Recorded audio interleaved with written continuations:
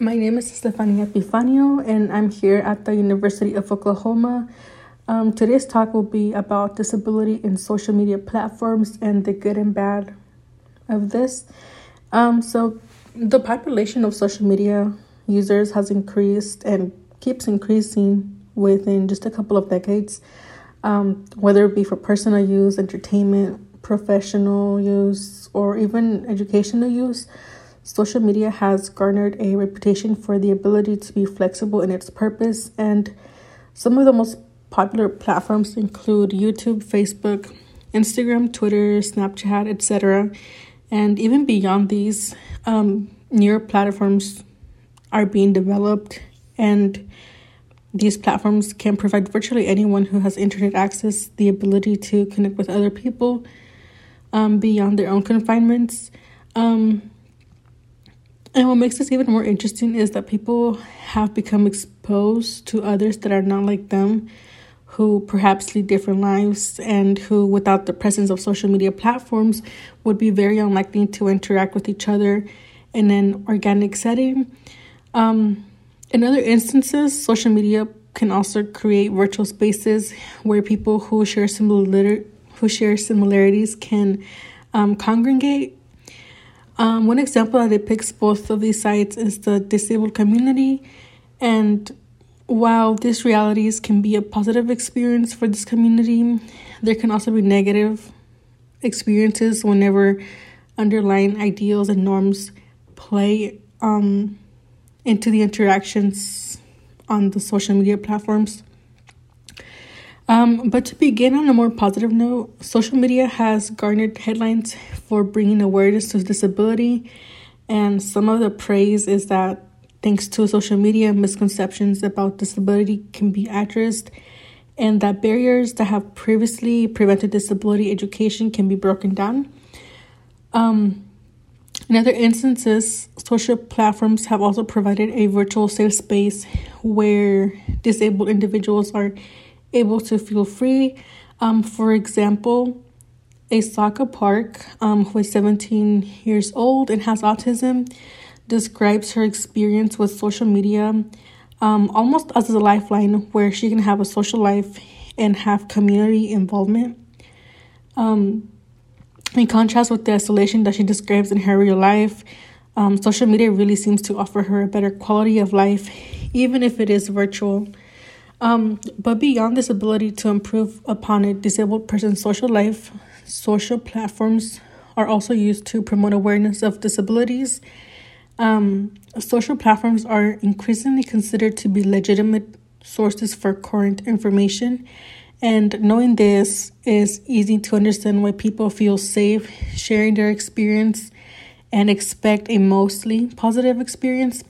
Even if this isn't the case, they are at least still able to reach the eyes of people who have not previously been exposed to disability and its issues. Some people have actually devoted their time to the lifelong education of disabilities via popular social media platforms, and this can come in different shapes and forms. For example, Tiffany Yu created the Diversibility brand to increase the visibility of disabled people within and outside communities and achieve representation at all levels. She did this at 12 years after she became disabled in a car accident with her family. Another more popular method to bring awareness to disability has appeared through the YouTube platform, where individuals can upload content for their own viewers or just whoever happens to click on the channel or the video. And this content consists of vlogs where their everyday life is showcased, Q&As where viewers can ask questions to the creator, in general, just clips that depict their everyday realities of the individual. And some of these content creators have actually garnered the attention of thousands, some who are disabled and identify with the actual content, and others who are just simply there as viewers. One creator, Molly Burke, has garnered almost 2 million subscribers on YouTube. And Molly Burke is a Canadian YouTuber who was diagnosed with retinitis pigmentosa at a young age and is legally blind. On her YouTube channel description, she introduces herself as a typical sushi and a makeup-loving millennial girl who just so happens to be blind. This description is pretty on par with her actual content, which consists of videos about her everyday life and the realities of being blind. Although she is blind, she showcases her ability to live a normal and fun life, with one of her most watched videos about blind skydiving. Some of her other popular videos also showcase her proving that she really is blind. For example, one of her videos is titled Top 5 Reasons Why People on YouTube Think I'm Not Blind. In the video, she answers some of the most common misconceptions that she often hears. In the comment section of this video, there are actually some viewers who find it questionable why others would doubt her disability when they are not disabled and can't speak on it. Some comment that it is narrow-minded to think that all blind people should act the same, and others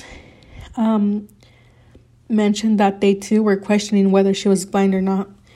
And these assumptions arise from unspoken rules or guidelines that blind people follow or are perceived to follow. This stereotyping about how a disabled person should behave or live has been reinforced by social media in the past. And even though disability awareness is increasing, it does not completely rectify or get rid of stereotypes that have been pushed to the public. And this is obviously visible even in the comment section on a popular social platform. This is a trope that continuously occurs throughout social platforms, and we will discuss this with another couple of examples. Another example of a figure who has devoted their lives to sharing their experience via YouTube is Shane Burkaw and his wife, Hannah Burkaw. Their YouTube channel has amassed over 900,000 followers and over 190 million views to their channel. The channel Squirmy and Grubs features the couple who share their everyday life, Q&As, etc. And what makes this couple peculiar, as described in their channel description, is that Shane was born with spinal muscular atrophy and has been wheelchair bound since childhood. Although the channel does feature a broad amount of content, some of the most watched videos are about the couple's intimacy. For example, one of the most watched videos is called Intimacy and Disability, How We Make It Work, Q&A Part 1. In this video, they talk about misinformation and stigma around disability and intimacy, and they share their own experience. Some viewers who comment that they are disabled themselves mention that seeing the relationship that the couple has gives them hope to someday have a normal relationship.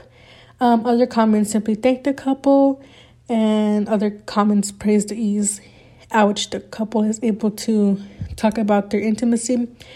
And although the couple has created the channel with the intentions to showcase their life and educate, it seems that at the same time they have kind of unofficially become spokespeople for the disabled and display, I guess, the most ideal relationship that a disabled person could have. It seems that once again, a disabled person is praised for going above and beyond the norms of a disabled person. So why do these creators who have displayed their abilities, not as a barrier that prevents them from a fulfilled life, still receive comments that are tainted with underlying stereotypes? The truth is that negative stereotypes have existed even before social media platforms were created, and these stereotypes have bled into social media platforms. As a matter of fact, YouTube is relatively new, having only been created in 2005. Similarly, most popular social platforms have not been in the market for more than 20 years. Apart from this, It is only recently that social media has shifted towards creating a more positive, inclusive space. Before this, and even now, although not as openly, disability has been portrayed as other and as different, often not in a positive way. So, what is normal? Although normal can look different because of different cultures and different societies, a normal person who we will refer to as normate is a social figure through which people can represent themselves as definitive human beings, although this tends to actually not be a majority of society, but a small sliver of people, per Garland Thompson. So in American society, this ideal normate person can often be depicted as someone who is male, white, educated, religious, and both mentally and physically abled. And although American society has certainly advanced, this ideal still remains at the core of society. So it remains no surprise that when anyone who does not fit this ideal is treated as other, again, even if not as openly. This idea of a normate can be easily seen in some of the treatment that the other people receive, quote unquote, on the other. This treatment is not always a result of just disablement, but of other characteristics that have been deemed as different. For example, Black people are often likely to suffer statistically and disproportionately from disablement more than white people, and this can be seen even when Black people attempt to get diagnosed, and they often have to battle harder to get correct diagnosis and service.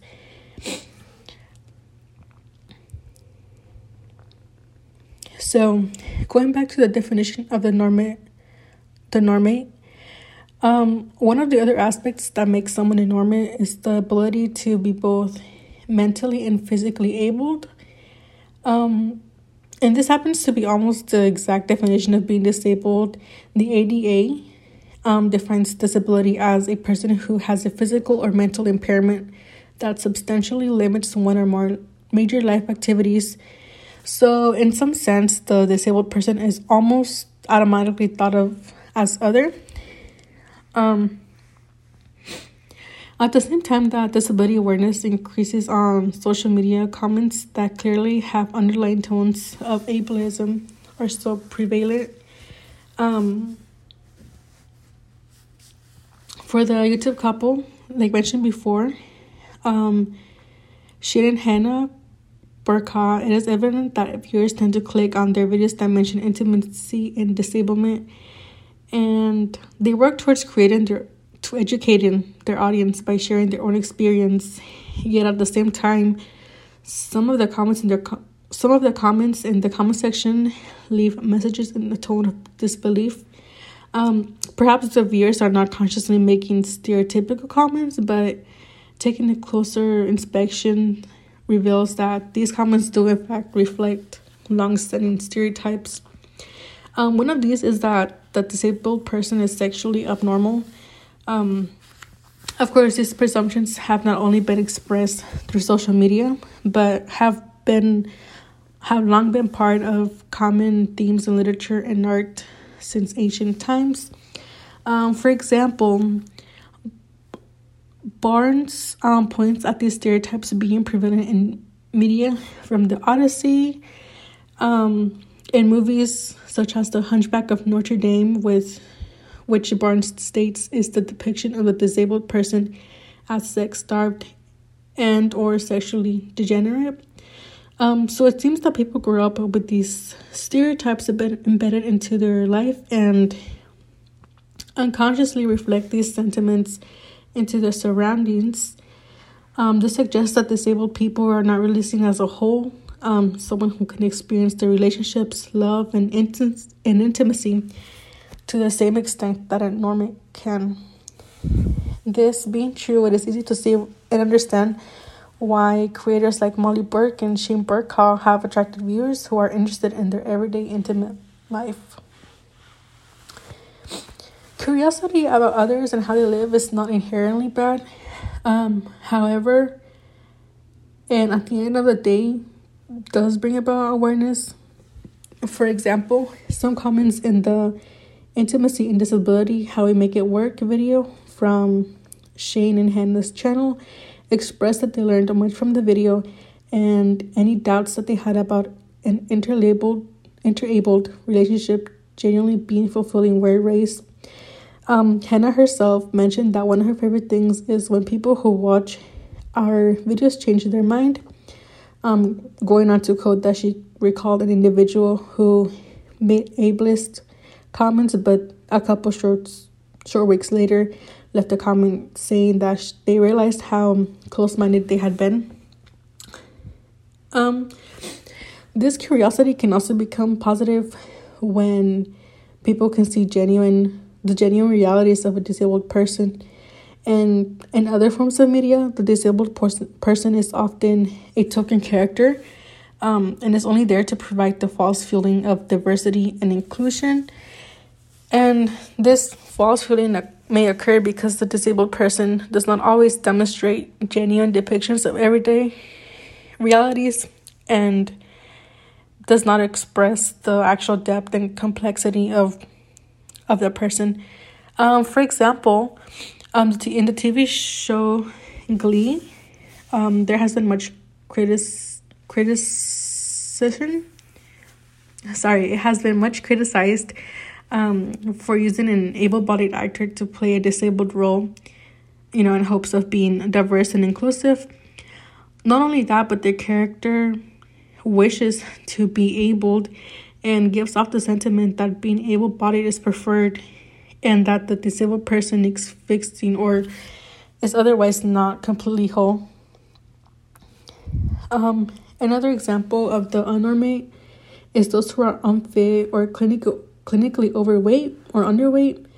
Although under the ADA, severe obesity is not considered an impairment in itself, it can become a cause for impairment if it becomes severe enough. And social media platforms tend to showcase those who are obese or underweight in a negative spotlight, and unless they're actively working to change this, are seen far from a positive inspiration. In fact, some shows often showcase these individuals in a way that may bring about negative emotions or sympathy. YouTube offers free episodes from TV shows like Skinny versus Oversized or My 600-Pound Life. And these shows often operate under the impression that they will make a difference in the individual's life while also showcasing them in a glamorized, although negative, light. So why do these shows get so many views? The answer is that the people who are shown in these shows do not depict the ideal person. Going back to the norm of the American society, the norm is fit and healthy, which is exactly what the people are not. This ideal can obviously be seen in the comment sections of the videos where people kind of express relief that they are not on the receiving end of the show. So, in conclusion, it would be true to say that social media is completely progressive. But it would also be untrue to suggest that it has not played a role in disability awareness and inclusion. What it does seem to do is provide a platform that can be used for good or bad. And what really matters is that people who engage in these platforms are willing to give exposure to those who are out of their inner circle and participate in educating themselves. The power, however, is not always in the viewers or the content creators. It is also up to corporations who implement policies on these social media platforms who have the power to advocate for the unadvocated and provide exposure not only to those who have already been exposed, but to those who are enclosed in their personal bubble of similarities. And yeah, so it will definitely be interesting to see how social media and disability and awareness continues within the next couple of years, especially as As social media becomes more it attempts to be more inclusive, but that is something that we shall keep an eye out on.